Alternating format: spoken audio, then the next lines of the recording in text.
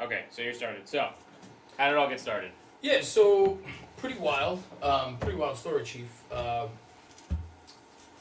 was toying with an idea, something about doing something like this. Originally, it was just a podcast, audio podcast, and so on. But I said if I wanted to do a podcast, I was thinking, why not film it too, right? I mean, if we're going to do one thing, we might as well do it all, right? Yeah.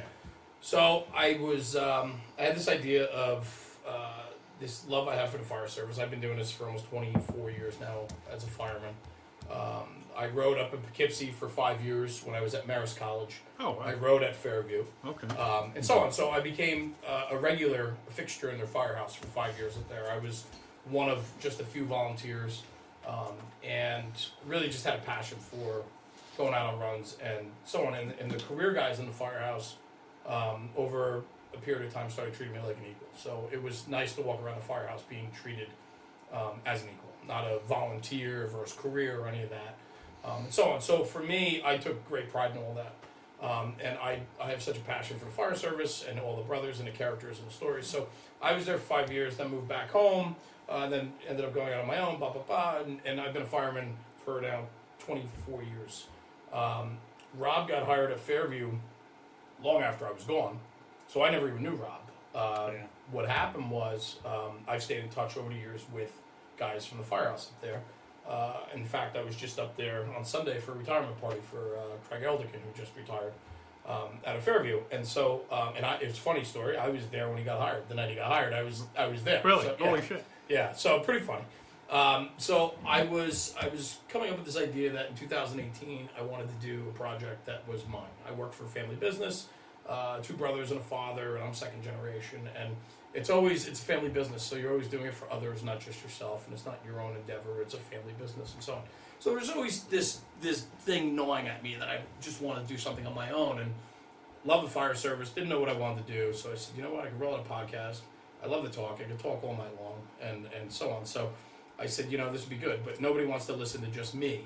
So I said, I got to find a partner, somebody that would be willing to put up with my shit and so on. So now I only knew Rob. And he's like, this will be a great idea. Let's call Rob. Yeah. So Rob, I knew, being a career fireman up in New York State, and then he's also a volunteer down in PG County, and then just seeing like his, Facebook posts and things like that. And I've met him a handful of times at mutual parties, and had a couple beers together. But the one thing about Rob and what made me really think of Rob was that I'm a big traditionalist when it comes to the fire service.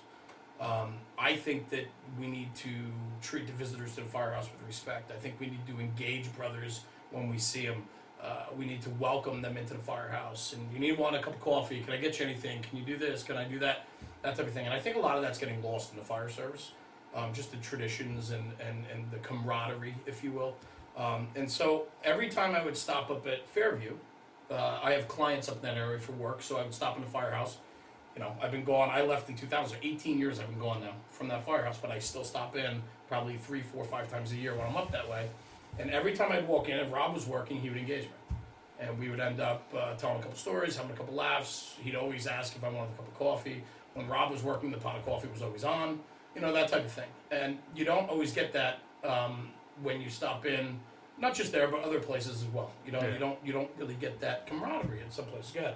If I want to try to stop and see Terry at work, I'm not allowed, because the last time I tried to do it, a fucking train derailed in the middle of the city. I'm like, hey, I'm going to stop by. And I'm just coming down. That's right. And then, that day. And then I'm calling him, and I'm like, what the hell? He's not answering his phone. It's just, whatever. And I look on my Facebook thing, says there's a train derailment in Newburgh. And I'm like, I guess I'm not going to the firehouse. Yeah, right. Oh, that's funny. Hey, come back anytime. Yeah. That's really funny. Yeah. So, so Rob had that about him. And I kind of wanted somebody that I really didn't know, because I wanted to learn his stories live when you're learning his stories. Yeah. And if I already know everything about him, we don't bring that give and take, because we already know too much about each other, and we can finish each other's stories, and we've all heard those stories before. But Rob, with just the couple stories that he has, I'm learning more and more about him, and I don't know those stories already. And so I reached out to him, Clear Blue, and I hit him up on a message on like Facebook or Instagram or something, right? Because I didn't even have your phone number, right? Yeah. And I reached out to him and I said, say, hey, brother, I got this idea. Looking to roll out a project, doing a podcast, video podcast type thing, and looking at culture and tradition and X, Y, and Z, and I want to just talk about topics. And so he just texts back. He's like, yeah, I'm in. And so we started from there, and then we got together a couple times. We talked about it, came up with all these ideas. Let's talk about this. Let's do that. Let's do this. Let's do that. And then I'm thinking about, and then as we got going, it's like, okay, but do they really want to just hear the two of us going back and forth about a topic for an hour? So we ended up bringing in some guests and like yourself. And what we've really zoned in on and what I think is hugely important is capturing, like we were talking about off camera before for everybody listening and watching, is we talked about capturing the characters in our business.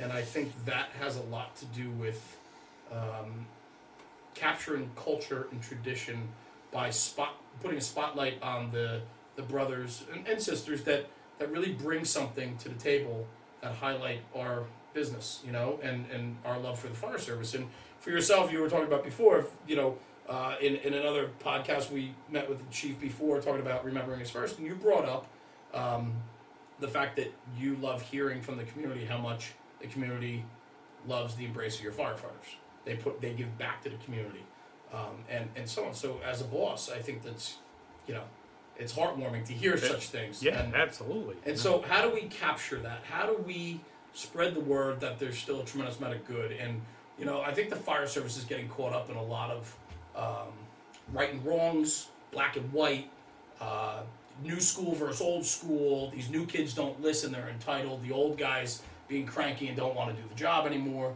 And I think there's so much of that out there. And I think that there is still a huge middle ground. And I think what we're trying to bring forth is saying, listen, there is still a culture and there still is tradition in this business, and things might change a little bit, but things always change with time. Mm-hmm. But there is still that common good. And so what we're trying to bring forth in this platform, and it's not just remembering your first podcast, it's sitting around discussing topics. We're going to be going out into the field, and we're going to be visiting firehouses and discussing culture with different firemen in their firehouses, in their environment, on their kitchen tables, on their front bumpers, and catching the spirit of what we all love about the fire job, about the service. And Rob, I don't know if you want to touch on it, but just like because you got to listen to the Salt Lake tape.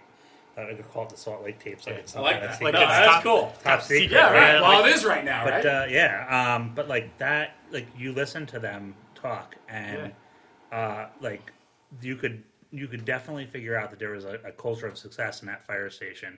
And the engineer of the engine, Becky, she was like, she was one part where she was like, yeah, like the guys know that they're gonna get this from me. Like they don't have to tell me to send them water because I know that it takes them X amount of time to get this line stretched, and I can look over and figure out, yeah, they're probably in position, and I'll start sending them the water. So when they say send it, it's there, and like that's what like we wanted to capture. And I think in that particular case, like we went around and we did the first fire stuff, but then like we really got some good meat and potatoes of that fire station, and pretty much I think that department.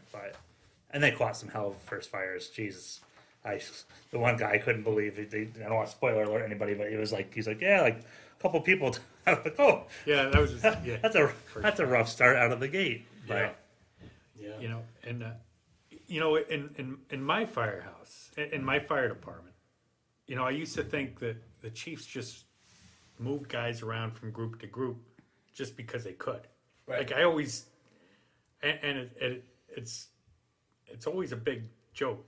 And I actually bumped into this old chief a couple days ago at a dinner, and I always thought he just didn't like me, so he would just move my group. Well, I was a junior guy, so when you have to move guys to fill vacation time or move guys to fill in because there's two guys off on vacation at the same time, that's the only reason he's doing it. You're still going to go back to where you were most of the time, and coming up through.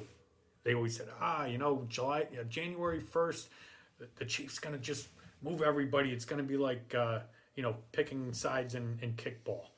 And I could never understand, why would you do that? Why would you do that? Right. Mm-hmm. But, of course, we always took it serious, and we're always, where are we going to end up? And we never did. We always ended up, the groups always stayed the same. The shifts always stayed the same. It's almost like 4 separate fire departments in our department. Right. Yep. Each shift is so unique, but they work, so well together. Right. Like the newest guy comes in there, and it doesn't take long, and he finds his place. Like the guys figure him out. Right. And when we did a lot of hiring, with these safer grants. We put 40 Newburgh firefighters through our own fire academies. We've never done our own fire academies. We did 4 of them. So Newburgh guys, and then we had guys from other departments also, but 40 of them turned out to be Newburgh firemen. Some of them have since left, transferred out. But as the academy was ending, and get the instructors together, okay, who belongs in what group? Yeah. And they have it all figured out. Right. This guy is brand new, but he's just like the guy that retired 7 years ago.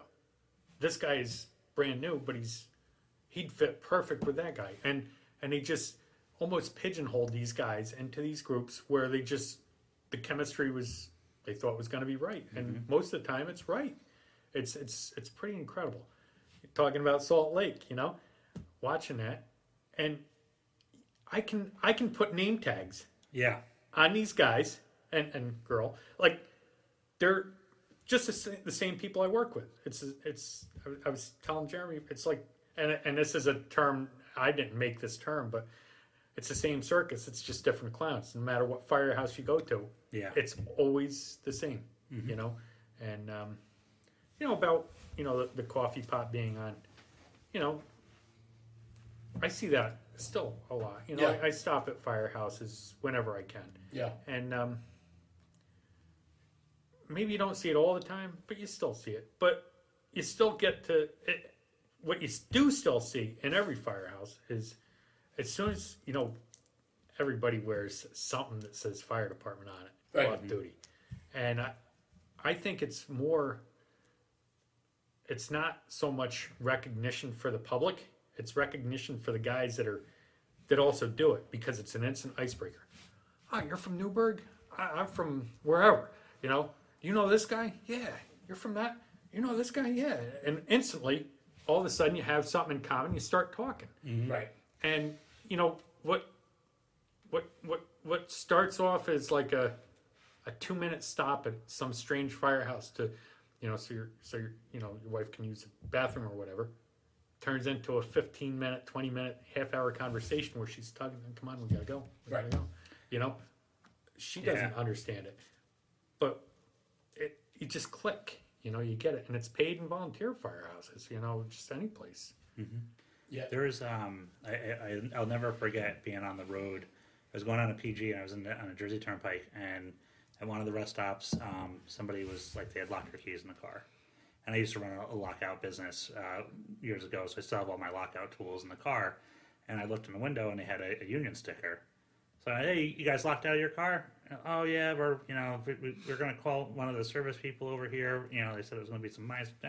Call them back. It's all right. I got a lockout kit. I'll get you in the car. And what? I said, yes, I see your union sticker there. I said, I'm on the job up in Poughkeepsie. I'll help you out. So I go get my tools. I unlocked their car for them. And I'm like, I was like, where are you guys, firefighters? Are you retired? And it was an older guy. He's like, oh, my son's actually a firefighter, and he just gave me the sticker and said, hey, put this on your car in case you ever get in trouble. I said, well, I guess it worked out today.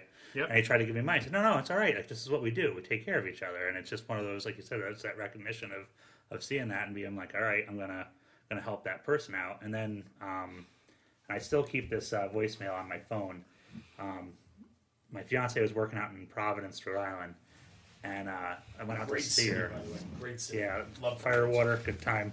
But on the way home, I stopped to get something to eat, and this lady comes up to me, and she's like, do you know where this is? And I said, no, I'm not from around here. And she was pissed, and she kind of like, it was exacerbated and walked away. And I said, well, hold on. I said, I got a phone. I can Google anything. Like, what are you looking for? And she's like, I'm trying to get back to the turnpike. I can't get back to it. I said, all right, hey, I'm going there. I said, I ordered some food. Let me just get it. I'm getting it to go. You follow me. It'll be all right. Like, I'm going that way. I said, it's right up the street. I'll give you some directions, but like, because I do know where that is. But I said, you just follow me. So I gave her my business card. and I was union president at the time, and she just kind of like took the card and this like relief washed over her. And so I said, "This is my phone number." I said, "Call me if you get separated. I'll pull off this side of the road until you're right behind me again." And she goes, I think she was from Wisconsin, and her husband was a lieutenant out in Wisconsin, and she said, like, "Yeah, he actually told me to go to a firehouse if I ever got in trouble." And I went to the firehouse, and I've been lost for an hour and a half since going there. I said, "Well, hopefully I don't do that to you." I said, "I'll get you to the," and her name was Ann, and she followed me up to the Mass Turnpike and got her on.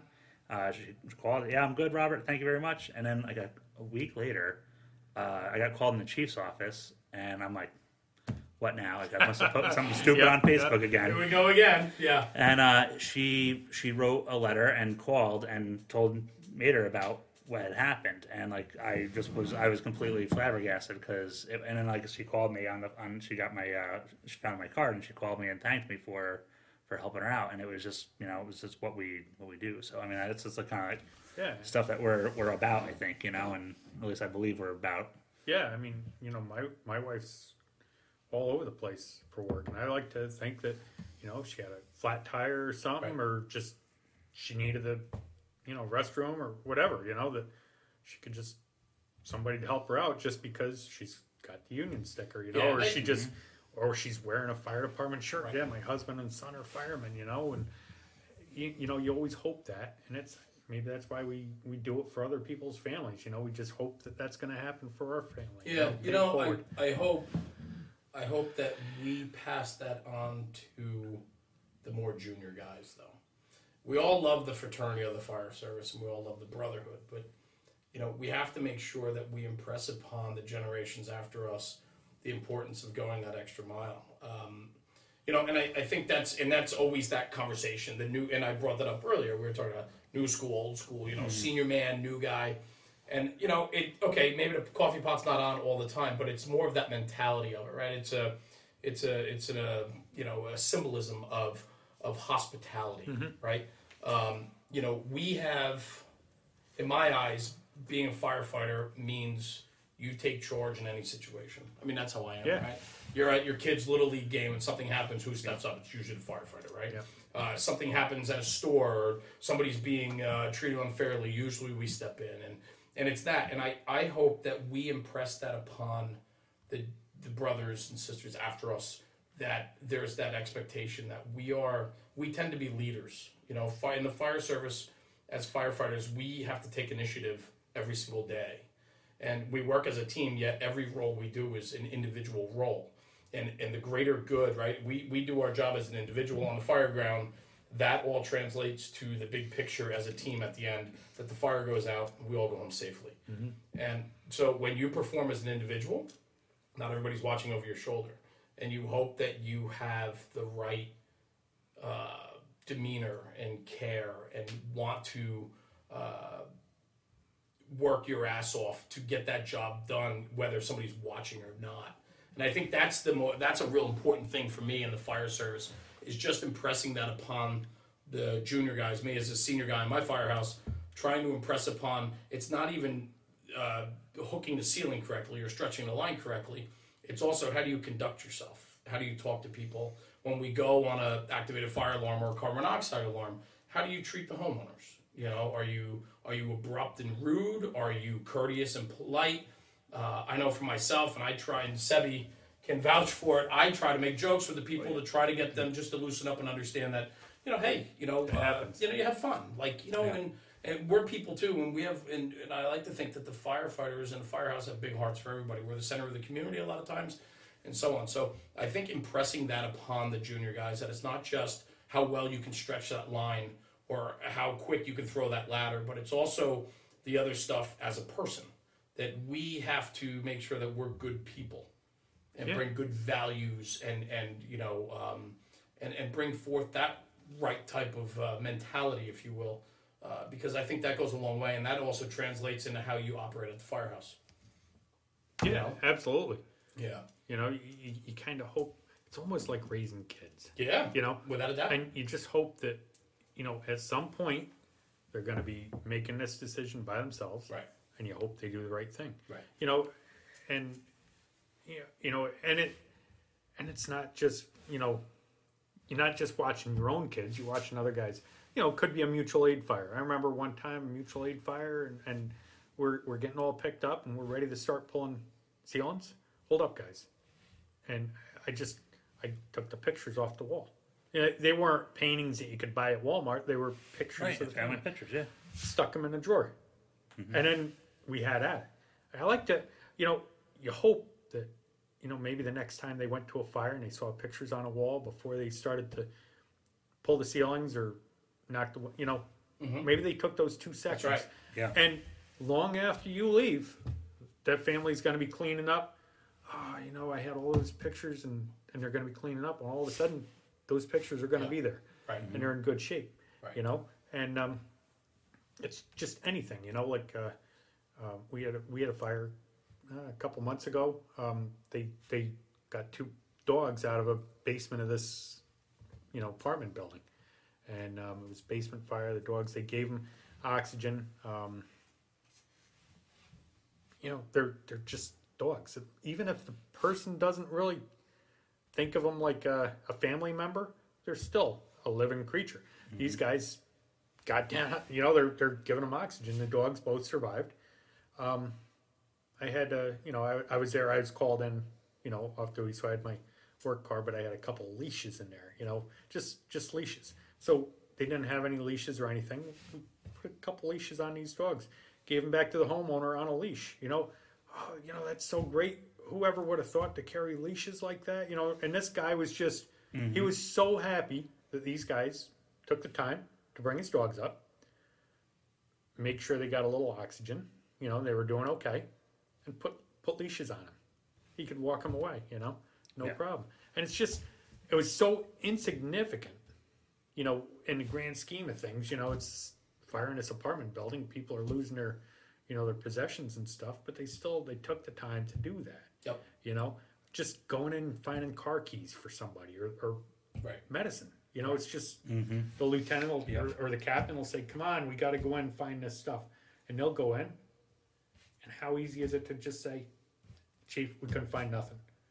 No, they will stay in there until they find what they're looking for, bring it out to the person. And this has a lot to do with the lost art of salvage, right? Yeah. I mean, but it's, you know, it's that other side of the job. But what is this, the salvage, you know? I mean, possessions can be replaced, but there's just, some things just have more value than money. Correct. You know, and that's the stuff that you try to help these people out. You do go that extra little bit, you know? It's not just throwing a tarp.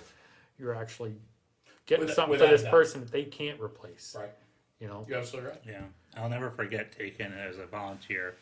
I was in a fire room and I swept underneath the bed.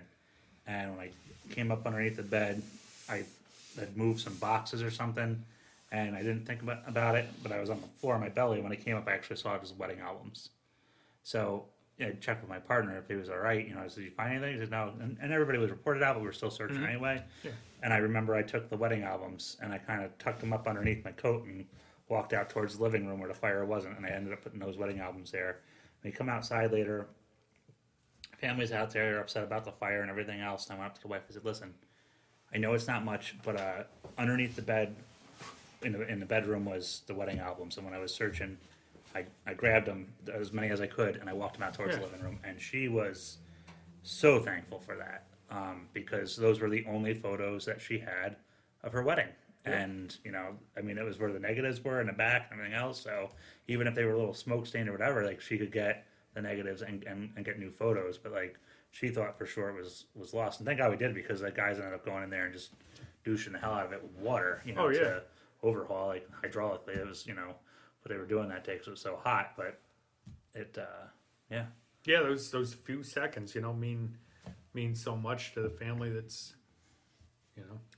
Now, for Newburgh, I remember in the academy, because I went to the academy with Timmy and Mike Wyman there, and I remember when the Newburgh brought the engine down and the lieutenant on the engine was, like, squared away, and we had a bunch of different departments come into the Westchester Academy, and you could kind of tell who was who, and the Newburgh guys were like the real deal. Like, they didn't yell at anybody. They had this, like, soft spoken, but you will listen to me when I tell you that this is what's going to happen. And Like how, because that seems to keep going on in your department from talking. Whether if I every now and then see Tim out or something like that, or I see Mike, usually unfortunately it's always at funerals, but like it seems like that still happens with those guys. And then obviously I know Nieder, so like he's in, and it seems like it's happening with him too. Like how is that just a recipe that seems to be working in the city in the department, or is it passed down, or is it just? I think it's passed down without us even knowing it. Honestly, I mean, every place has got its. They've all got their screamers. They've all got their guy that says absolutely nothing, and then, but you if you like me now, you know, I'm not as much hands on. A lot of times I go to these fire calls, or I'll sit and watch. You know, I'll stand there and watch the guys do training in the morning, checking the rigs, and it just seems like, and it doesn't matter who it is. You'll always see a senior guy showing a new guy, and he's not treating him like he's an idiot. He's just showing him how to do things. And that senior guy is probably the next guy that's going to be on the promotional list. And you know, he becomes a company officer. He talks to his guys. You know, I think that's all instilled in us.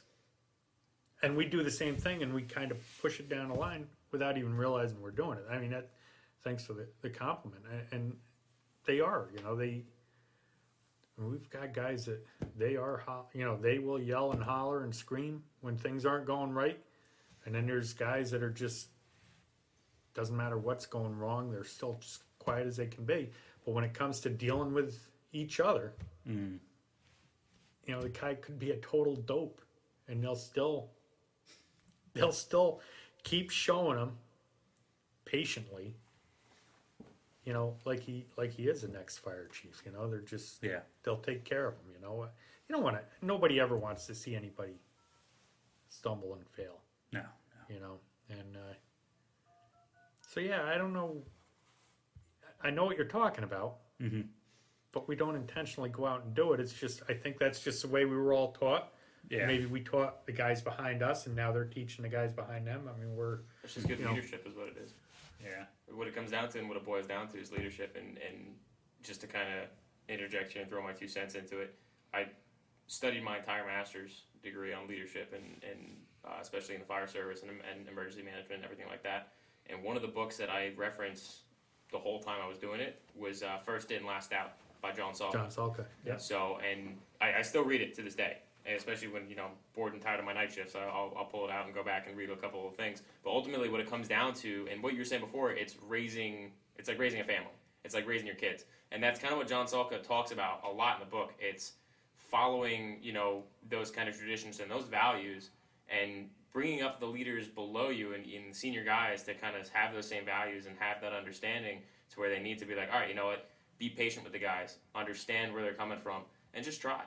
And that's obviously like just kind of stepping back and listening to what you're telling me. It's like you guys don't even realize what you're doing, but it's just because you guys have been passed down from the start of it, you know. And obviously, every department's going to have their good leaders or bad leaders. Like you said, you're going to have your screamers, you're going to have your guys that are more passive. But ultimately, what it's going to come down to is communication and proper leadership. And what you're doing there, just by, you know, having the guys show this is how you do it. Whether it's good relationships with the public, whether it's taking photos down off the walls, whether it's, you know, showing the guy who you have had to show already 1,000 times how to do something, you're still doing it. And we've got those guys. Yeah, you know? and that's awesome. And they will still, maybe they pick on him a little bit more in between. Yeah. You know, like, you know, during dinner or whatever, they'll ride the guy. They bust your chops. But they will still show him. Exactly. Without treating him like an idiot. You know, they'll still show him. And that's part of the brotherhood, too. And some of these guys that you think would never get it, and those same guys that you show them over and over and over again, all of a sudden, you see him showing a new guy. Yeah. Very patient. But the guy he's showing is just like him. Just, it's not clicking. Right. And he is just showing them. And, it is good stuff, you know. What in Newburgh, you know, and for yourself in your career, what's your definition of what the senior guy is? Because a lot of people just point to the seniority list, but that's not always the case. It's not that. No, I mean, you know, when I was in Group 2, you know, I had a couple guys that they could retire any day, and they weren't the senior guys. You know, there was guys with less years on that this would be the guy that, you know, before the lieutenant would yell at you, he'd say, "Let me show you something. All right, just do it this way, or do this. Trust me, just do it." Or the lieutenant would, you know, come in ready to rip you apart, and the senior guy would step up. "Look, I already showed him what he did wrong. You know, we'll continue to work on it." And it isn't always the guy that's senior on the seniority list. It's not always that guy, but it just kind of rises, and you can just, somebody establishes himself somehow. This is who the guys go to with their problem. When they don't quite understand something, this is the guy they go to. You know, when the lieutenant is beyond pissed off, that's the guy he goes into, and he calms them down. You know, yeah. How do you define that? Because I had Craig as my Elderkin as my senior guy. He was just retired and everything else, and people were like, because Craig would be a handful, you know, times. He certainly didn't hold back his opinion. Which is always refreshing, you know, especially at 3 a.m. But like there were times where I know as a new lieutenant, I would just I would be angry, and I was like stepping away, and he would just kind of see me and said, "I'm taking care of it," and it was like, all right, you know, awesome, like, and I didn't have to worry about what was going on because he was going to take care of it. So it's always, and he did the station chores. Like there was always this thing, like he wanted to clean the firehouse, so nobody was really gonna jump in front of him on that one and take his, we called the garbage can his walker, but you know, he took pride in the station and making sure that, you know, garbage just had to be done. You didn't have to tell him and all that stuff. So I think too. Sorry, jumping back in, but I think too. Like the senior man he's the heart and soul, right? Like he's the guy that gets it. Yep. He's the guy that carries more weight than the officer does. Yeah, absolutely. He's more important in the culture of the firehouse than any chief or lieutenant or captain. And people would disagree with me, but I think the senior guy gets the heartbeat of the way things need to be. And they understand the culture of their firehouse or their company, right? Paid, career, volunteer, it doesn't matter. Yeah. Right? At the end of the day, they understand how things are supposed to be. There's a right, there's a wrong, there's a line drawn somewhere. And when unless it's a real serious or egregious offense, it should never get to the officer. No. It should always get to the senior man. The senior man should be able to nip that in the bud before it even has to go any higher, unless it's of a more serious offense. But the senior man carries so much weight, and I think part of what I'm seeing in the fire industry, and it's not just I see it in my own firehouse too, and I'm a senior guy, is I look at, I remember the senior guys when I was upcoming, Proby, and then a younger guy got the line a couple times. They start giving you more and more responsibility as you come up the line. The senior men allowed you to grow in that firehouse. They're the ones that either told you got to slow down and learn your craft better, or they're the ones that knew how far they could push you and make you that better fireman. I'm a better fireman for all the brothers that have come before me that have taught me the rights and wrongs, the do's and don'ts, and how far we can push ourselves on the fire ground, what we can do, what we can't do, how we treat people, how we don't treat people, and all that, right? But I think what's happening is a senior man's only as good as the time he can dedicate to the craft. And I think what we're finding in the fire industry and in this business that we all love is that the senior men, they don't seem to have the time they used to have, or they're not dedicating the time they used to have to the craft, which then allows the younger school of firefighters, whether Proby or the junior guy in the jump seat that, has been on the knob 1 or 2 times, but still needs some pretty decent guidance as to the rights and wrongs. I think the senior men, as much as we like to point the finger and say that the newer guys are entitled and they don't listen, I think the senior men need to start putting in some more time. And I find that myself. I'm a 24-year guy in a house with 2 engines and a utility. And I'm one of the senior guys there, and a lot of the other senior guys have aged out, and they don't even come around as often as they should anymore. And I think that's part of the problem. I think what happens is it's not just life, but it's everything. And so that's that unique part of the culture of the fire service right now that I think needs some attention. I think that the senior guys need to look at the bigger picture. And I look at the senior guys, to me, the guys that have 30 years, 40, they might not be driving the rig anymore or jumping out for every call, but they still need to maintain a presence in the firehouse. Yeah. So that there's that seniority pecking order. There's that, the back row guys at the meeting that have had their time in the company. And when those guys start to fade away and disappear, you start to lose that unofficial pecking order in the firehouse. And when those senior guys start to disappear or start to not spend as much time as they used to in the firehouse, like they don't go there every day after work anymore, so they're always there, or, this is in the volunteer sector, right? But, I still think as senior men, we still need to hold some type of position for ourselves that we need to be there enough to be able to make a difference in these younger kids' careers. Yeah. Yeah. And I think that's lacking. And so I think, and I try to hold myself to that when that pager goes off as a volunteer fireman at 2 o'clock in the morning for a carbon monoxide alarm, 24 years in, I should be able to roll over. The young guy should be able to take that run. Yeah, absolutely. But what does that tell those guys? Mm-hmm. Because if I roll over as the 24-year man, the 30-year man's definitely rolling over. The 22-year man, he's probably going to roll over. Then what's going to say, why can we get on the 6-year man then? And say, how come you didn't go to that call? I said, well, you didn't go. I know, but I put my time in. Yeah, but who gives a shit you put your time in? Like, I understand that, and I respect it, but they have to be led by example. And when we don't lead by example anymore, I think that's where we start to get into the problems. And we talk about firehouses that have great culture.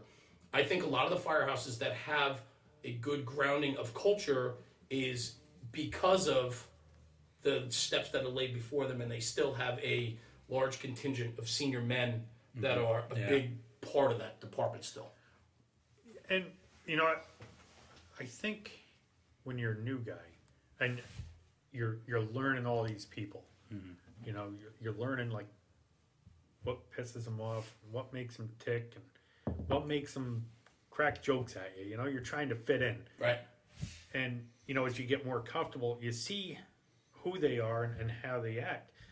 And maybe not as well. No, I think in the volunteers, I did the same thing, and I know for a fact when I got into the paid firehouse, I definitely did it. You know where you're going to go. Someday I'm going to be a lieutenant, right? And you have 14 other lieutenants already, and they all have good and they all got bad, and you take the good and you like put it in a drawer.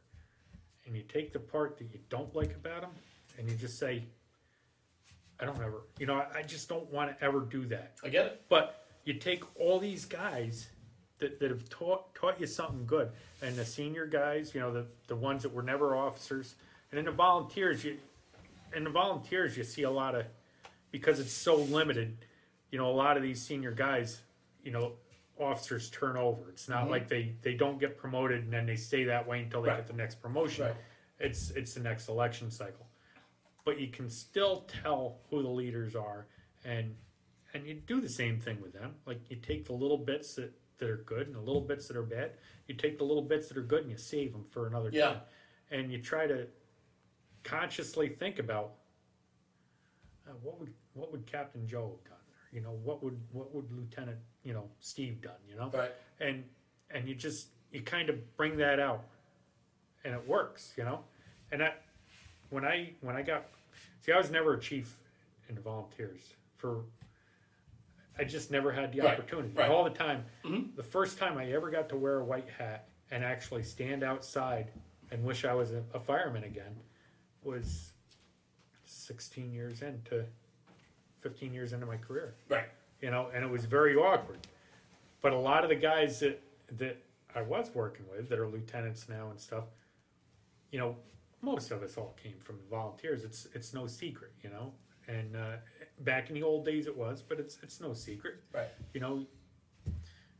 They were chief officers, so they kind of know what you're going through. Maybe they don't. Maybe it's not 100% the same, but the concept is still the same.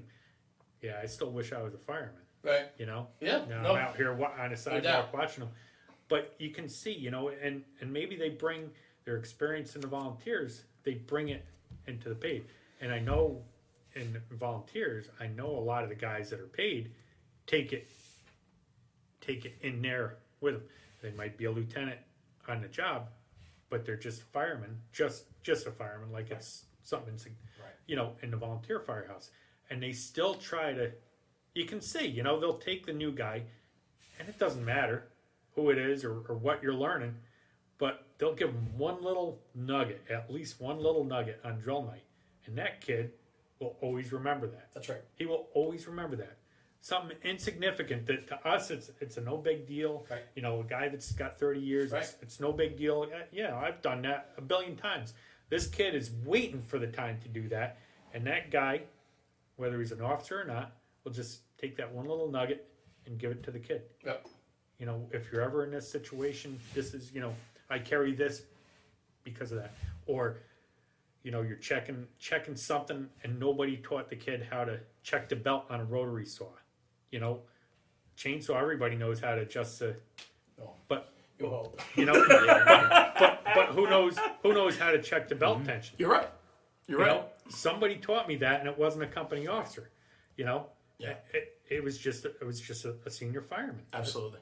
And I love, like, for myself, like, I have these little things that I do because I'm a very good judge of character, and I can read people very quickly and really understand how they need to be dealt with for the most part, and how to get the best out of them and so on. And inherently, it's just, I think you either have that trait or you don't. I don't think it's something you can learn. I think it's, somewhere deep down, a lot of firefighters are very similar in a lot of ways. We're born leaders. We take initiative, and things like that. So, I can read my guys very well, and I have a couple different personalities in the firehouse. We all do. And the one kid, every time, he's a college kid, so he's away at college, but when he comes home, he's really active, comes out, everything he can. And every time I see him, I said, what'd you learn? What'd you learn tonight? It could be a fire alarm, it could be a CO alarm, it could be a pin job, it could be a fire, it could be just training. And we get back, and I go, what'd you learn tonight? And he's like, Jay, I learned this, I learned that. I'm like, awesome. And then, I don't even have to ask him anymore. Now we get back from the firehouse, and he looks at me and goes, Jay, you know what I learned tonight? What'd you learn? Oh, I learned blah, blah, blah, blah, blah, blah. And I'm like, awesome. Save that. Share it with the next guy. Yeah. And to me, I have another kid on my that I spent. We had a real bad snowstorm a few weeks back. We got 26 inches of snow. All the trees in town broke. People were out of power for days. Like, we were out running nonstop. It was crazy. It was crazy. Absolutely nuts. A lot of our guys work DPW and plowing, so a lot of them couldn't be a part of all the call running. So it was a dedicated group of like 8 to 10 guys that really ran the engine and truck that whole run. That whole stretch of calls. So I had, I'm an ex-chief and everything else. So I had I was driving the engine, and I had a bunch of new guys with me for the most part. A couple more senior guys, but mostly new guys. And I was trying to explain to them the topic of subtlety. Gotta be subtle. We talked our way into more runs that night, and we got ourselves into more mischief that night because I told the guys, and I taught them a very valuable lesson. It's all about being subtle. We can go in, we'll take care of what we have to do. We don't need to announce to everybody that we're doing this job and this and that. You do the right thing. As long as you have the greater good in the view, right? We could do a lot more. If just because we weren't assigned by dispatch to taking that job, if we're 3 blocks away, it's an EMS run. You know what? We can go help shovel that driveway out real quick, or we could do this, we could do that. And so we ended up doing that. And at the end of the night, the guys are cracking up. They go, Jay taught us subtlety tonight. We learned how to be subtle. We learned how to, and for me, that's, I love that. Like, I was cracking up because I'm like, yeah, guys, because, there's a, walk quietly with a big stick. Is that how it goes? Like, walk quietly to carry a big stick. Yeah. It's a right? Teddy Roosevelt quote. Yeah. I mean, think about it, right? Like, you don't need to be out front with the big mouth all the time. You can sit back and still carry. And I think that's the senior man mentality. Yep. And so it's not so much as the senior man, teaching belt tension and the proper way to stretch off the rear, the working end of the engine, or things like that. But there's also that other thing, and it's that senior man mentality of teaching them the right way to do things. Yeah. And it could be as easy as, this is how we do it. This is the coffee we make, or this is how we greet people when they come in. Or if somebody needs directions, I want you to be the first one to walk out onto that apron and give them the directions, to how to go somewhere. Like, be a leader, and I think that's all part of it. I think the senior man is such an important part of the firehouse. Oh, yeah, without a doubt. And I just don't want to see that craft get lost. and I think we're losing some of that. We're losing some speed on that, and maybe not so much in the career departments, but certainly in the volunteer houses. No, I one thing we have to remember too with like some career departments, like, and I just use mine as an example.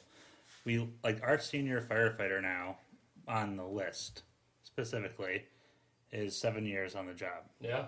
So now we have the senior firefighter has 7 years, and it's like, and I'm not like he's a good fireman, like that's fine, but it's like he doesn't have what it was before with the other senior firefighters who had just that, because I don't like to use the term life experience, but there's like time in on the job where you just pick up stupid stuff that you don't know, like because that you can't learn in the book, like from going on an ambulance call at 3 a.m. and like old Miss Hackett fell down these stairs in the back, and that's when we figured out her basement actually runs up underneath this other house, right, or something, like whatever it is, like some odd thing, and that and that's like, so I think in the career service, depending where you're at, your departments can have experienced a significant turnover, and now you have these junior senior guys, as like I kind of call them, like it's 7-8 years on, and it's a good time to have on, but now they're trying to juggle this responsibility of what this senior guy is, and like I get afraid that they take it in title. Well, I'm the senior man. Well, you better start acting like the senior man if you're going to say that. Yeah, true. You see that though. Yeah, but I think that type of a senior man is different. But I know exactly. My job is a young job. I was just telling this chief that I bumped into the other night that, there's everybody that works in my fire department now was either not there when I got hired, and the guys that were, they were all firemen. Yeah. There's no officers left. Right. So, and I was just talking about this the other night. Who taught us? We didn't go, we went through flip school. And, you take a couple classes here and there, but nobody taught us how to bring these kids up. Nobody taught us that. Well, somebody taught us. We just didn't know we were learning. Yeah, right, exactly. And that guy that says, I'm the senior man, you go get the door, that's not always the senior man. Yeah. Right. He's a senior man on the list, and that's it. You may or may not learn a whole lot from him. Yeah. It's the guy that before he pipes up, this other guy jumps up and goes to the door to answer the door even before the junior guys do, Right. That's the senior man. That's a senior man in the making. And maybe when he, he gets 8 years, 9 years, 10 years, he may not be the top of the seniority list, but how that shift revolves, and he sets the tone for it. Without a doubt. And he's not without a doubt. And I don't think, and most of the time, these guys don't know it. So, Yeah. Maybe the part that we're losing is because, like Rob says, senior men aren't as senior as they used to be because it's a young job. Sure. When I was a new guy, we had guys with 30 years. The 25 years they were still firemen. 30 years they were lieutenants. 30 plus. 35, 37 years. All the chiefs. One chief had 25 years. The other ones had well over 30 when I got hired. Yeah. Now, there's only one of them. On our job, there's only one chief officer that's got his 20 years in. Yeah. And it didn't take long to get that way. Right. But now, fast forward 10 years down the road, what's it going to be like? Because it was such an influx. Yeah. That all these guys that aged out, they all left to save jobs. Now we're left with a very inexperienced fire department that doesn't see, they don't know that basement goes under the neighboring house. They don't know that this whole street has sub-basements. Look at you. Hey, kid, the basement's in the rear. Let me show you. I point it, Yeah, Carpenter. you brought that up before. Yep. Absolutely. And I point it, what?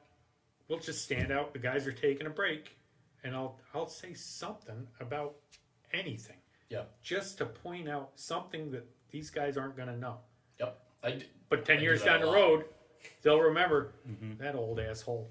He showed me that, that the stairs for this are in the back, or whatever, or the main stairs don't go all the way to the top floor on this one. Right. Yeah.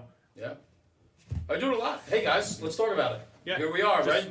Training's over, right? We're backed in. Everything's washed up. We're good for the night. Everybody's sitting around. I'm like, we're still here. It's a little early. I'm like, hey guys, what are we going to talk about? Well, let's take the rig out. Let's do BI, right? Let's go check out standpipes and sprinklers. Let's do this. It's taking that initiative to be able to teach that. That has a lot to do with it. Yep. And I'll hear it every day. My office, like I said, my office isn't where it's supposed to be. And I do it because I want to still stay connected. Sure. But I can hear what's going on. I'll hear a lieutenant that doesn't have a lot of time being a lieutenant walk into the assistant chief, the duty chief, and say, hey, I'm taking my guys over to 123 Grant Street, Right. and we're just going to look at this house, or or there'll be, they'll have lunch or something, and we're riding by, and this place here, it was under construction, so we just walked in. Absolutely. And I used to do the same thing. Yep. And when I was a lieutenant, and the captain that I worked for would do that. We'd be going down the road, going down the street, heading back, stop the rig, pull over. We'd pull over, we'd walk back 4 or 5 houses, and he'd show me something that he saw. Next thing you know, we're walking through this old building just because. Yeah. But I'll always remember that building. Someday you'll go to a fire there. I remember one that I went to a medical call in one time, and our guys were at a fire, and there was another set of stairs that they couldn't find. And I knew exactly where those stairs were. The problem was I was at home listening to the scanner, and I had no way of telling them guys where they found them. Yeah. But I remembered them from a medical call, when I was a new guy. Mm-hmm. 10 years later, it would have paid off if those guys were on that same call, and they weren't. Something that maybe I should have talked about a little more, and I didn't. And so insignificant stuff, you pick it up here and there and here and there. But I don't think the true senior man, I don't think he has an idea that he's really a senior man. Yeah. He's not that guy that boasts, Right. Go get the door. I'm the senior guy. Go make coffee. I'm the senior guy. He's not that guy. No. Well, it definitely varies from department to department. Like, the one example I have is for me, especially with Franklin Lakes in our department, when I think about it, we're missing almost like an entire generation. Yes. Between my generation and the senior guys. And by senior, I mean, like, the older guys, which is really your generation. Yeah, I'm young 40s, and I'm one of... Maybe less than 10. 10, if that, 3? Yeah. If that are especially with our department, and for us, when I first joined, like, we had a couple of them, but some of them, like, I knew Jay right away was one of the ones that you want to gravitate to and want to learn from. Some of the other guys, they're not as willing to teach you in that sense, and I'm not sure what it was, or maybe just because it's the volunteer aspect or whatever it was, but the one example I learned of and saw today was we got back from that brush fire call, and we had our junior member in the back, and he's brand new. His family was in the fire service of the department. He just joined. He's 16 years old. And we have one of the kids that joined around the same time as I was in the back. And so I hopped out. I got undressed and getting ready. And before I could even blink, he's already grabbing the other kid. And he's like, all right, this is how we refill the water can. And it was one of the things that really caught my eye, caught my attention, is that he always takes the initiative. He always steps up. He has the mentality because of some of the other guys that have had the experiences and taught us that, to take that initiative. And, before, like I said, before I could even blink, he grabbed him right away. He's like, this is how we do it. And he showed him right away, and that's something that this newer kid coming up and this newer junior member is going to remember and going to carry with him. So, but again, it comes down to we're missing an entire generation in our department. And it's not just our department where you and I come from. I'm sure it's everywhere. Across the board. Yeah, it's hard. And but I think we need to be conscious of the fact that it is hard. Yeah. And we need to be sure that we can somehow find a way this day and age, if things are changing, then maybe the fire service needs to change a little bit too, to understand how to combat these changes, but still bring forth the same culture. Yeah. And so on. And this is that struggle. I think we're all struggling with it. Yeah. I also think that it's an empowerment too, and that's one of the things that I read a leadership book from a Navy commander who took over the worst, the rated worst nuclear submarine in the United States Navy, and he got on his boat and he was just like, wow, like this is dysfunctional shit. Like, what are we doing here? And he finally just said, you know what? Like, the problem is the officers are like being officers in absolutely the wrong ways, which is making the chiefs not do their job. And like, you know, the chiefs are the NCOs, and they're the ones who. So we brought them all in. And he said, I want every chief in my office. We're gonna have a conversation. He's like, you know, he's just said, he's like, who runs the Navy? And they were like, the chiefs. Who runs the Navy on this boat? And he's like, he thought it was going to be like a quick 20, 30-minute meeting of like, you guys are going to start. He's like, 3 hours later, he was walking out of this saying like, you know, starting to move forward on progress to get the boat turned around so that it was getting in better shape. And that's where it took him empowering them to be like, you are the one who's the backbone. Right. And you have to do that. And I think that's another area where sometimes we, you see examples of where it doesn't work, and you see examples of where it does work. And I think in Newburgh, I think that's like there's I don't want to say like it's a full on empowerment where there's this like sit down, but people know that they're going to do this portion of it, and they're going to be that senior, like they, you know, they're empowered to I don't want to say unofficial leader, but they're almost going to be that unofficial leader. And that's where I think sometimes we miss is we don't because that's almost stepping outside your normal bounds in some things when you're thinking about it administratively. You have your chief, your captains, your lieutenants, and some places you have your sergeants, and then it goes down to that seniority list, and so. Right. Yeah, I mean, it's one of those things. It's one of those things in the fire service that is so important, yet I don't think it's discussed enough, and so on. But empowerment's incredibly important. I think when you could take newer members and empower them and support their decisions so that going forward, I mean, one of the hardest things is, as a leader, is how do you expect the younger firefighters to take initiative when they don't know how to take initiative? Right? Initiative is one of those things that, when you're on the fire ground, everybody has a job. And I alluded to this before. You have your individual jobs that leads to the team, the overall team success, which makes you go home. But everybody does their job. If you're the OV, you're operating by yourself. Yeah. You're ventilating the building. Your responsibility. You know your equipment. You know your function. You know the reports you're supposed to make, and you know what's supposed to happen. But you're doing that individually by yourself. How do we expect a kid, and I say kid, and it could be a 25-year-old man, but how do you expect a kid to be able to take that initiative and do that job if the groundwork wasn't laid before him to teach him how to take initiative? Yeah. And I think part of what is happening too is we're talking about the junior, senior man and guys aging out, and then we're pushing guys up the line quickly. In the volunteer sector, we have line officers that are definitely aren't old enough or mature enough to handle those positions. Mm-hmm. And then we're entrusting them to make decisions, and then when that decision's made and you go, whoa, like, hold on, that might not be the best decision, how can you fault the kid? Oh, you can't. You put him in that position. Yeah. And that's the part that nobody's really talking about. Yeah. And I think that's an important topic to discuss, is that you have to understand that, your remedial decision making, it's routine, we can do that. But you got to have the right people in the right spots. And when you start pushing people up the line quickly, they start to make decisions that it might not be the best decisions. And it's all because of life experiences, or not teaching them the right and wrong about a certain topic, or 1,000 different things. And that's something that needs to be addressed more, I think, in the fire service. Chief, real quick, I don't really have a good understanding of your department. Can you just break, like, 3 engines, 2 trucks, 1 truck? We have what do you have? 1 truck and 2 engines on duty. Okay, so 2 and 1. Yep, and each of them staffed with a company officer, which could be a lieutenant or a captain. Right. And 2 firemen. Okay. Are guys assigned to a company? So they can, as you get more seniority on the list, you kind of land in a spot where you don't move. Gotcha.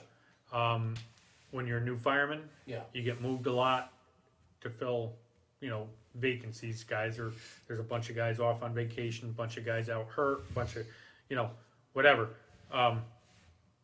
Then you'll come back. When you become a new driver, this group over here, this shift has 2 drivers off on vacation. You're going there for 3 weeks. Right. And then you come back, and then you settle in. And then when you become a new officer, same thing. but that's all. They move around. But there's guys that are really good at being on a pumper, and there's guys that are really good at being on the ladder truck. Yeah, and you alluded to before, the guys, they do their disciplines, right? They the shift, the chiefs that are in charge of those shifts, they all see it, and they capitalize on those strengths. Yeah. They may still move them. If a guy's real strong on the engine, they may still move him over to the ladder truck for a couple of weeks, just so he remembers where all the tools are. Because he could still work overtime. Right. But there's guys that won't work overtime, on that other, Right. Right. I'm a truckie. I won't work overtime on a pumper. Yeah. Not because it's beneath him, but he's not comfortable with it. Right, it's his thing. It's his thing. So That's our his guys, craft. they're expected, because it's a small job. We only have 68 guys right now. They'll move all over. They'll work. So in everybody's each crew. cross-trained. They're each cross-trained because they could work overtime.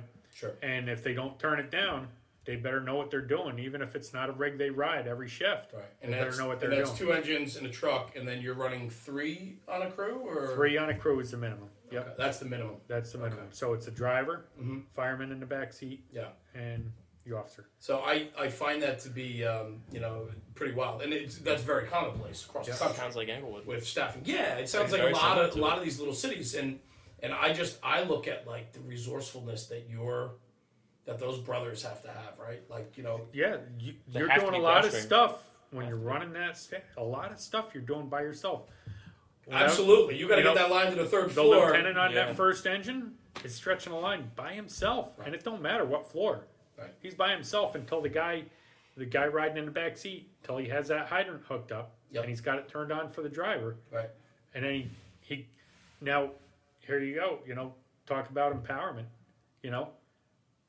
Could be his very first fire on his very first week, and it is a fire. He gets that hydrant, runs back to the rig, puts his pack on, grabs his tools. Now what's he got to do? It doesn't matter where the fire is in that building. He's got to go find his officer, and he's all by himself. Right. Yeah. And That's great. sure, the guy can be making a push on the third floor, and he's got to crawl up and find all the way up. that company officer. And they always do. They always. So maybe that's what it is. Maybe that's how we empower them, is because right from day one, 10 minutes from now, you could be working all by thrown yourself, into it, yeah. making life and death decisions on something that you've never experienced, and you better know what you did in training. Yeah. Yeah. And and same with on the ladder truck. I mean, you're supposed to work in pairs, but 3 people. Right. How do you make pairs out of 3 people? Right. Somebody's going to work by themselves. Yeah. It may not be right in the most hazardous spot, but it could be dangerous. Yeah. I mean, people die in those spots all the time. And I'd like to, where I'm going with this, Chief, and we spoke about it briefly earlier, and I thought maybe you could just shed some light on it. You guys had a pretty significant incident that occurred to your department. It wasn't your fire; it was a mutual aid fire. Mutual aid fire. And I'm sure you have a very good working relationship with all volunteer departments around the city of Newburgh. Yep, for the most part. Yeah. Beacon is a small job. They have their Across the combination. river, right? They're across the river. Right. We don't get to see them very often. Right. Stewart Airport, Castle Point, West Point, they're all military Right. fire departments, which we do work with quite a bit. But all the departments where we respond mutual aid all the time, the ones that get fires all the time, Right. they're all volunteer. Right. And used to be we couldn't even communicate with them, and to some extent we still can't communicate with them. Our county's made big pushes in interoperability. They have a UHF radio plan that they expect everybody to follow, Right. and it doesn't get followed all the time. Right. And but yeah, that was a mutual aid fire. Our guys were there. We get called a lot more than we used to. Used to be a mutual aid fire was maybe once a month. We go sometimes 2 times in a shift. Really? And and we'll go weeks without, and then another one. But we do. What I'm getting at is, right now our average, we respond out of the city for fires more than we have mutual aid coming into the city, because right now we're still operating off Safer Grant. A lot of times we have fourth guy on a rig, that one extra guy makes a big difference. Sure. But they're expecting us, and we go out of the city, and our guys treat those fires just like they do our own. Right. We don't care who's there first. Right. We're going to get there, and we're going to do. You're going to go to work. They're going to go to work, and they do it. And they went to this. It was a factory. It already had a significant explosion, so it was a pretty good fire. The majority of what was going on was in one open warehouse. So our engine showed up. They went inside with the host department's guys. So they were. There was 2 teams pushing 2.5s into this building.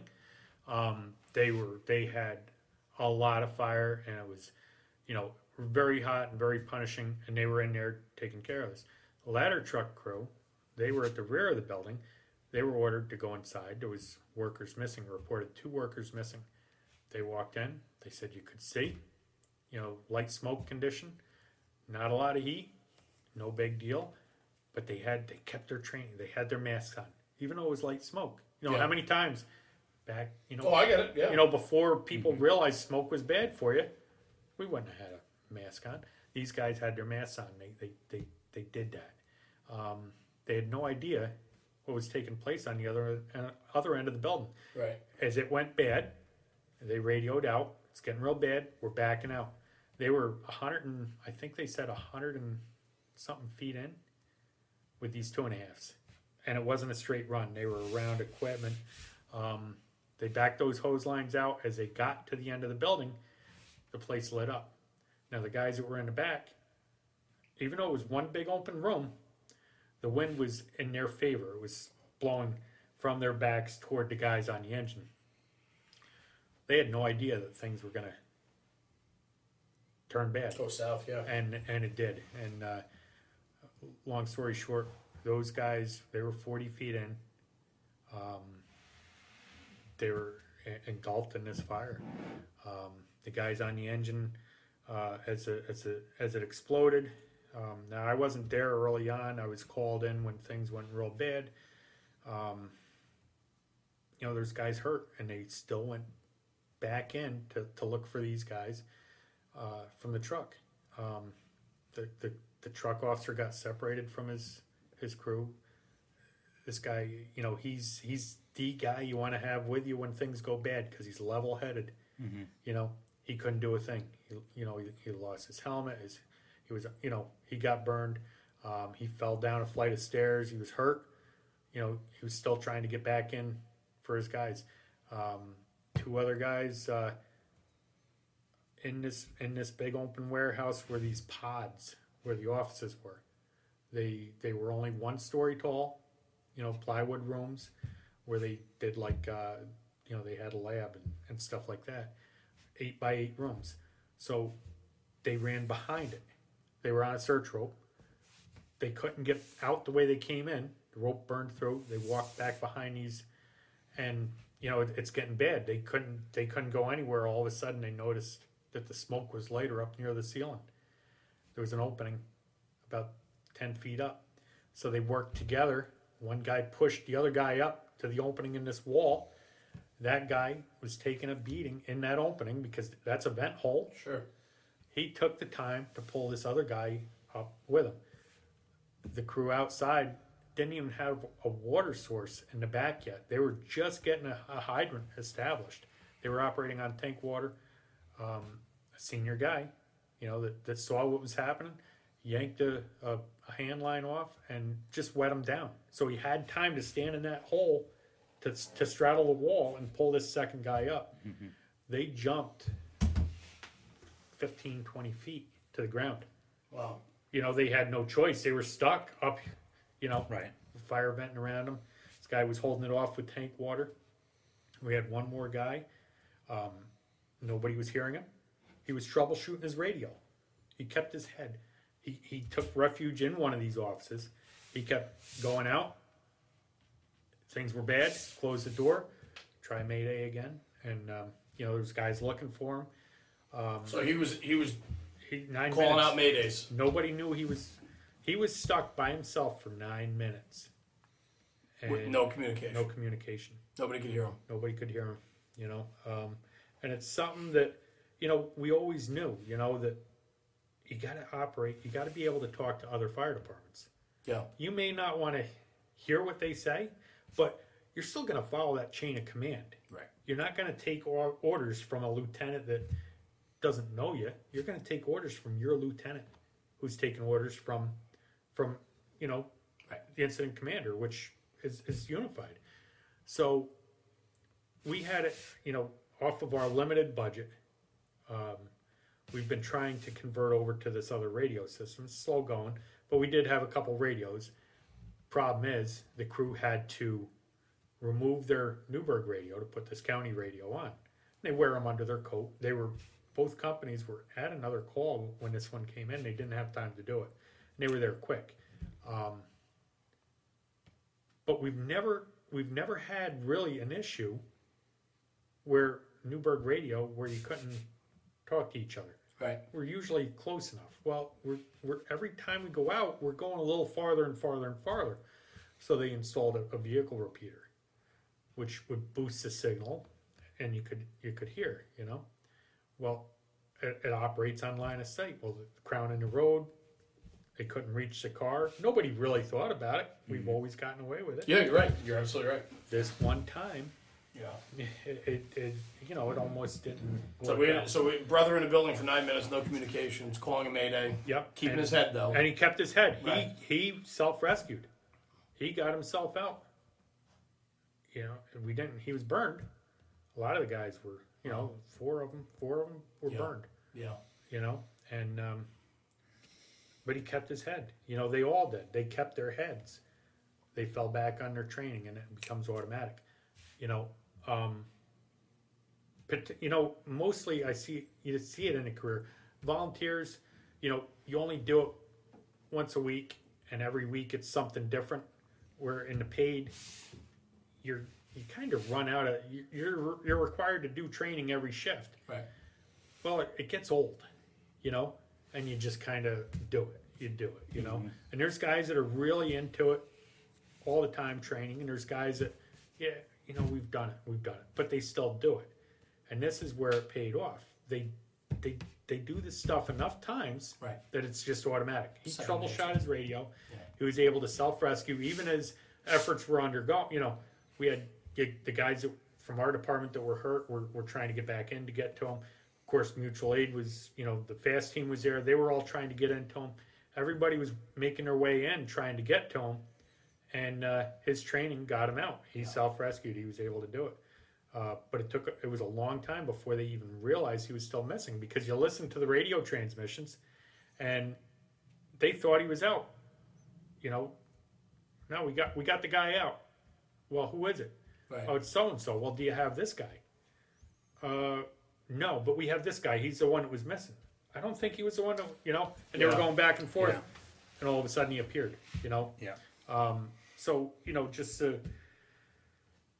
you got to be able to talk, you know, and you got to be able to hear what's going on. And I remember a couple of years back, I listened, and it drives the guys, you know, coming up through, you know, when they transmit a second alarm, I was one of the first guys to call in because I was already listening to it on the scanner. They called me a scanner buff, you know, and it used to piss some of the guys off because I'd take the overtime spot. Yeah, right. You know, and but I just always enjoyed coming back because, you know, it's just, you know, it's still excitement. Right. You know, and I wanted to see, you know, when I was working and there was a fire and chief called a second alarm, I wanted to make sure guys came back fast. So I always made sure I was back fast. I'd call in right away. Well, mutual aid, you know, one of the surrounding departments from us, a volunteer department, was operating at a house fire. And I could hear him say, there's an occupant at the back. He's in the window. We need a ladder. And nobody would answer him because that department was busy.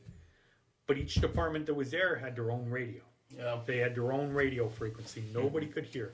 I could hear it because my scanner was picking up everybody. Right. And I could hear this department trying to get one of their guys to bring a ladder to the back. Meanwhile, I heard this department asking for orders. I heard my department call on the scene, and I heard another department doing something totally different. And they were all operating on their own frequency, and only one department knew there was somebody at that back window. And I'm frantically, calling on my cell phone, trying to remember who's on the shift that day. I'm trying to get them on the cell phone to let them know, hey, there's somebody in the back. Somebody in the back. They're calling for a ladder. Nobody's bringing them a ladder. And the kid ended up dying. Wow. But they saw him. They knew he was there, and they couldn't get that message out. Now, we didn't cause that fire. Yeah, it was somebody that you don't know. Well, it turns out that we know somebody that was related to this family, and it's heartbreaking to know that maybe there was something that could have. And if they had just, instead of having their own little kingdom, if they had been interoperable with everybody that was there, maybe somebody could have got this kid. Maybe they couldn't, but all likelihood, I believe they could have. And that got me thinking. And I was a lieutenant back then. And that got me thinking. That's not a way to be. It's cool having your own radio frequency because you can talk about them and you can talk about this guy. This department, you can talk about that department. They can't hear you. But they can't hear you. Yeah. And they can't, and you can't hear them. Well, and I think now, right, like resources. I mean, we're calling more and more extra resources every day, right? Yeah. So the likelihood that you're going to need outside help, and when you're in trouble, if I'm in trouble, I don't care whose frequency I'm and who can hear me. I want somebody to hear me. Yeah. And I think that's the way it should be. So, like I said, we were kind of piecing this radio system together. A lot of departments they just have the budget to go out. We don't have the budget. I've been working at it a little at a time. And this was like a big deal. So I was able to get a grant to 100% pay for this system. That's fantastic. So now our guys, they don't have to worry about if they have the right radio on. Mm-hmm. They'll have the right radio on, and it's just a matter of which channel are we operating. Switching over. Yeah. And that comes with discipline. They'll figure. We'll do it. Right. So we got a new frequency. We got a new repeater. All this 100%, and it kind of maybe the other departments realize it too. I'm not afraid to. We made a mistake. And it sounds like you're in a position too where departments, the volunteer departments, are relying more and more upon the everyday availability of your department now. And so, if you're going to have that type of back and forth, there needs to be a clear line of communication. There's no doubt. Yeah, because things don't go bad just at your own fire. That's right. Absolutely. Just because you're there on mutual aid doesn't mean that you're not going to be the guy that's in trouble. And I think that was an eye opener for a lot of the job. It definitely was an eye opener for me, and I think it was an eye opener for a lot of the mutual aid. Mm-hmm. Because it's change. We've talked about, we talked about it before. Yeah. Firemen don't like things to stay the same until it changes, and then they don't like to change. Right. But you gotta take we're humans. Nobody does like to change, but you get used to it. You'll get used to it. These guys will figure it out. It'll become second nature. Hopefully, the next time something goes wrong, those guys are able to troubleshoot what's going on, and they're able to self-rescue even before the fast team can get to them. Like it goes that quick and smooth. Right. It's funny because I was listening to FireX talk on YouTube on the way down, and I just let it play sometimes in the car, and I one of the guys was there. He was talking about like how successful fast teams are in their operations, and how much effort goes into getting that job done. And like it was like I watched 1,000 Maydays because he did this training, and he was like, this is what it was. Like if it was an obstacle, there's no obstacle, like 50% completed it. If there was one obstacle, 40% completed it. If there was 2 obstacles, 30%. 3 obstacles, 0. And they started going 2-man teams, and then like got those 3 or 4 obstacles, and how much air consumption it has and everything, and it really because I've been kind of reassigned at work to do that 100 hours of training now to like help the MTO get it figured out, and it's like I'm looking at it and I'm like, this is good to check the box, but like this isn't what we actually need to be doing. Like we need to. And there's this Navy SEAL, Andy Stump, and he said like, you need to train to your maximum, and then just back off slightly to the point of no return, and just back off, because he's like, if you don't do that, you're not going to perform, and there's going to be a day that you have to perform, and you have to be there. He's like, and he talked about SEAL training and the correlations that he drove up from being a Navy SEAL to firefighters, that like, combat is not at our choosing, location, date, and time. Like the enemy is always moving. So if you look at the fire, it's always moving. It's always moving. Yeah.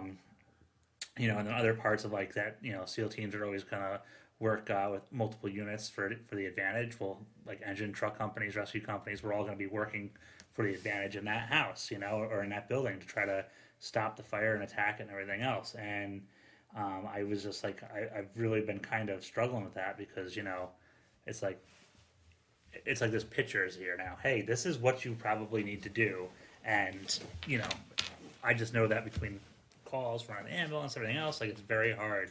Yeah. How do you take a guy on shift and put him to that 99% and then pull him back? Right. And then be like, hey, great job.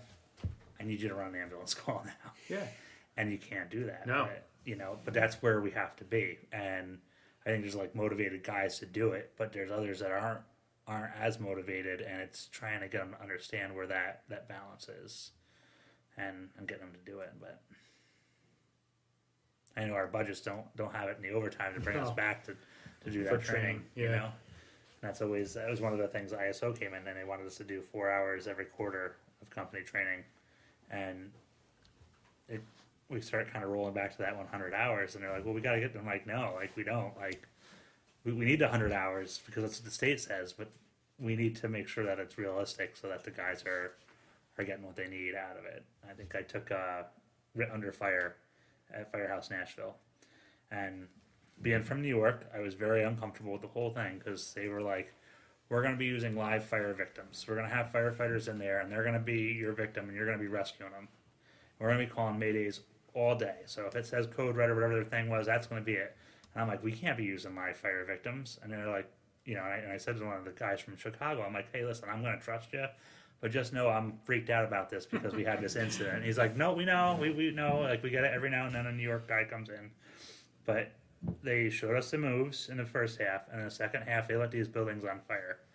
And they were like, go in and do your stuff. And I remember in one of them I said, well, can't you just take the strap of your SCBA off and wrap it around the guy and then lift him up with your legs? And they said, I want you to try that later on in the afternoon. I said, all right. So we're in this old block government housing, and they got 55-gallon drums of pallets on fire in every room. And I'm trying to do this, and the heat's just like my digital dexterity went away, and it was those gross motor skills and just simple communication of saying, ready, go, and moving these guys up and down stairs, down hallways, up out windows. I mean, all these, YouTube tricks that we had learned weren't going to work. No. But it was real, because, and at the end of the day, it was this multi-scenario thing in this building, and it was on fire, and you had to do, like, our RIT team had to lift concrete off of a dummy, and it was, down firefighter, a sandbag dummy, but like, we had to use porta powers. And first off, I say porta powers in the firehouse, and guys are like, what is that? Is it a new Jaws coming out? And I'm like, no. But like, we had to use those because you can't use airbags inside of a burning building very well. Mm-hmm. And I'm just moving around because it's so hot. And I'm like, fuck, this is crazy. And, as we're lifting it up, we're cribbing it underneath, and you're in smoke conditions, so you're trying to make sure nobody's got their hands anywhere as you're, finally, we get this thing out, and we left the cribbing there. We threw the porta powder on top of the thing so we didn't burn up the equipment. But the other guys had like acetylene torches. They were cutting, they're cutting bars. They had firefighters trapped behind bars, and they had a fire behind them. And they start hollering because they're actually getting hot. Now they got a water can back there that they can hit it down if it gets too bad, but it adds to this realism. Yeah. And at the start of the scenario, the guys from Chicago, the battalion chiefs and the captains of the rescue companies were there with us, and they were like, all right, we're going to review this, and they're going through a review with everybody of everything we've learned that day, and they've the whole point of it was they got you off guard. And like, all right, good, you got this, and you got this. You guys are doing great today. And all of a sudden, this door burst open, and this guy comes out, and just like a pile of potatoes falls on the ground, and he's like, get his stuff off and find out what's going on. And there's these maydays coming out, and like they're going through this whole like scenario, and it happened so fast. I didn't put my gloves on because I was just like, you know what? Like, I'm listening to this guy, and we're gonna start the scenario. Scenario started, and he goes, take his stuff off, and I go and take his stuff off. I burn the tips of my fingers on his clasp, and I just quick put my stuff on. Meanwhile, he's sitting there, put your fucking gloves on. And I said to the guy the next day on the trade floor, I said, what the hell did you do? He's like, I stood next to that barrel for 10 minutes, roasting myself, just so when I came out, you'd have that experience of having that, and that, you know, you'll never take your gloves off again. Yeah, and That's crazy. And you never think about it when you're Holy going crap. and organized. Yeah, Holy shit. and it was like, and I mean, my adrenaline was up. The straws started coming in on the, on the tunnel vision, and it was fucked up because I made the mistake of wearing my white helmet out there. So I'd just been promoted, and I was like, well, maybe I can get this thing. So like they wanted me to be in charge, and I remember I was like, well, I'm trying to learn. I said, no, you are learning, and that's what happens when you take the test. You get to learn faster. So you're going to be in charge of this. And I was like trying to coordinate all this stuff inside. It was just, and I came back and I said, we need to send everybody to this class next time.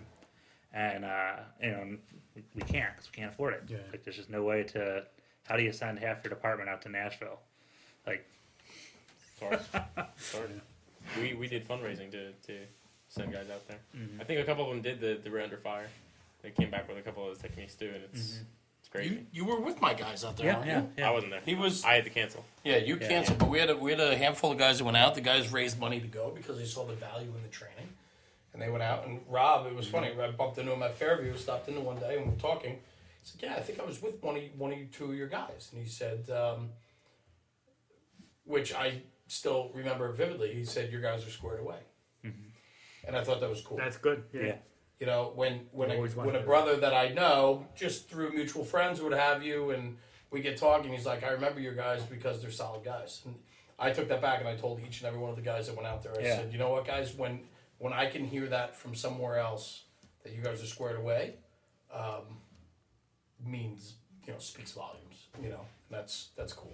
yeah, Really cool. The training was phenomenal. I mean, we're not even getting money from Firehouse, so maybe you guys want to throw us an advertisement here.